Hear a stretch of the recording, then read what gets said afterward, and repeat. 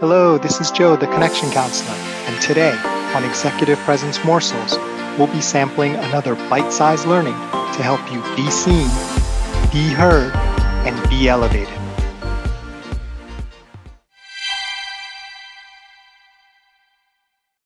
Welcome to the third episode in our Aikido series on Executive Presence Morsels.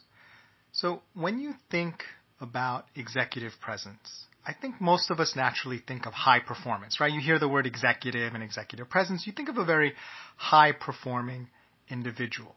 And there are so many articles you can find today all over the place, online or in classes, about what leads to high performance, what is necessary for high performance. And there's lots of different things that are important. It's not just one thing.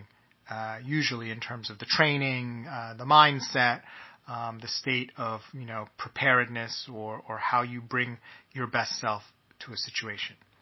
So today I want to talk about the importance of how you are present with a relaxed, sort of positive energy in terms of a high performance situation, which is typically very stressful, right? If it was easy, by definition, it probably wouldn't be a high performance situation, right? Then you're not really being pushed, and it's really something that anyone could do. Typically, high performance situations, there are very few people who can execute on them. That's why the people who can do it are deemed as someone who's on an upward trajectory, and is really it's something special that they have. You're all special. Being able to do something doesn't make you special. We're all special. But that ability to do that, not everyone has that. So we're going to talk today a little bit about why that is. And I got some great insights from a book called Hijacked by Your Brain by Dr. Julian Ford and John Wortman. And a lot of what they explain just dovetails perfectly with what I've been learning in Aikido about being relaxed and how techniques work better when you're in a certain mental and physical state of being. They just work. Whereas if you're in the wrong state of being, you can try to power through it, but they're not efficient and often they fail, especially if the person you're trying to do the technique on is bigger, more powerful, more experienced than you. It's not going to work.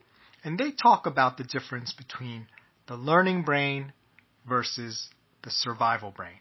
So what happens in these high performance situations, often the stress of it can trigger our survival brain. It feels as if our existence, our survival is at stake by the situation. Now and I know that typically in corporate America, that's not actually happening, right? We're not in a boxing ring or we're not in a war zone. Our survival is not actually being threatened. But our brain can't really tell the difference, and the way it triggers our body is very similar or identical to what would happen in a more kind of physical, existential sort of situation. So the problem with that is good for sort of a last push, really gotta survive situation. It is not good when the situation requires you to perform complex tasks where there is no danger of you actually losing your life, where you have to connect with other people, manage lots of different ideas, draw from the past, think about the future. These sorts of cognitive mechanisms require higher order thinking and not survival. You've probably heard like lizard or reptile brain type thinking.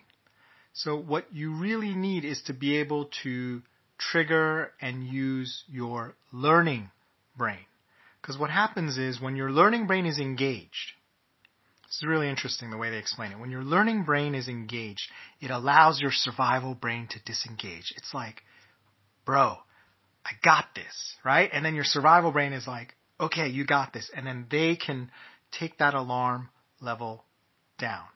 So it's really key to have that energy of curiosity, to have that energy about what am I going to learn from this, to have that energy of man, this is a really amazing situation.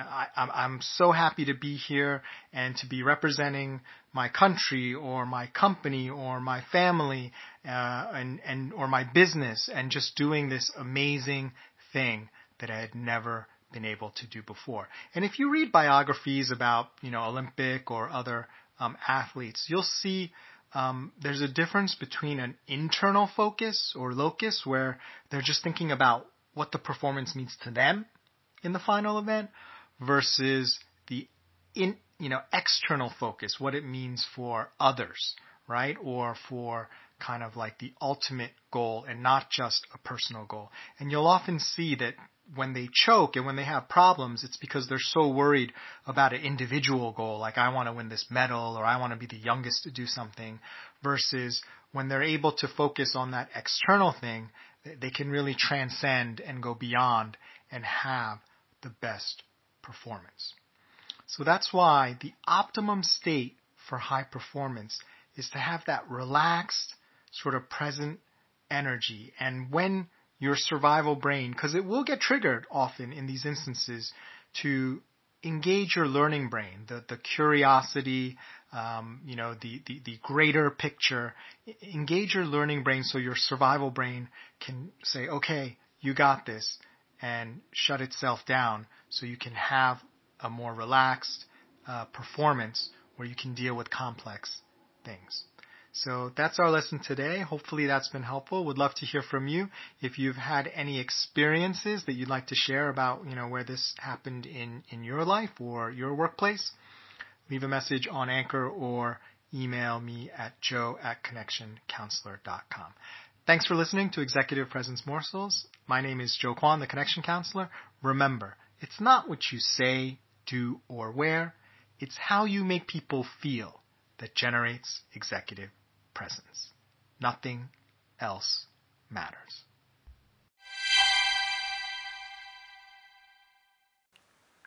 If you'd like, please stay tuned for a preview of tomorrow's episode, brought to you by our sponsor.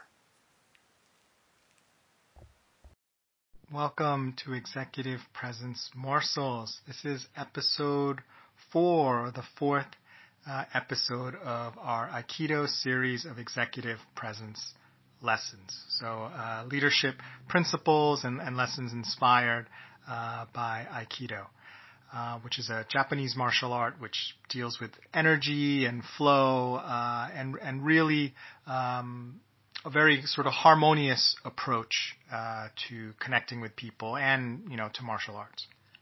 So today we're going to talk about keeping your balance.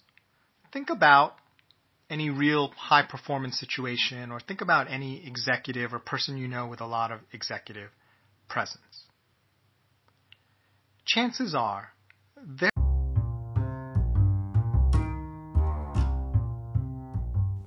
Thanks for listening. Can't wait to share the rest of the episode with you. Join us next time for another tasty executive presence morsel.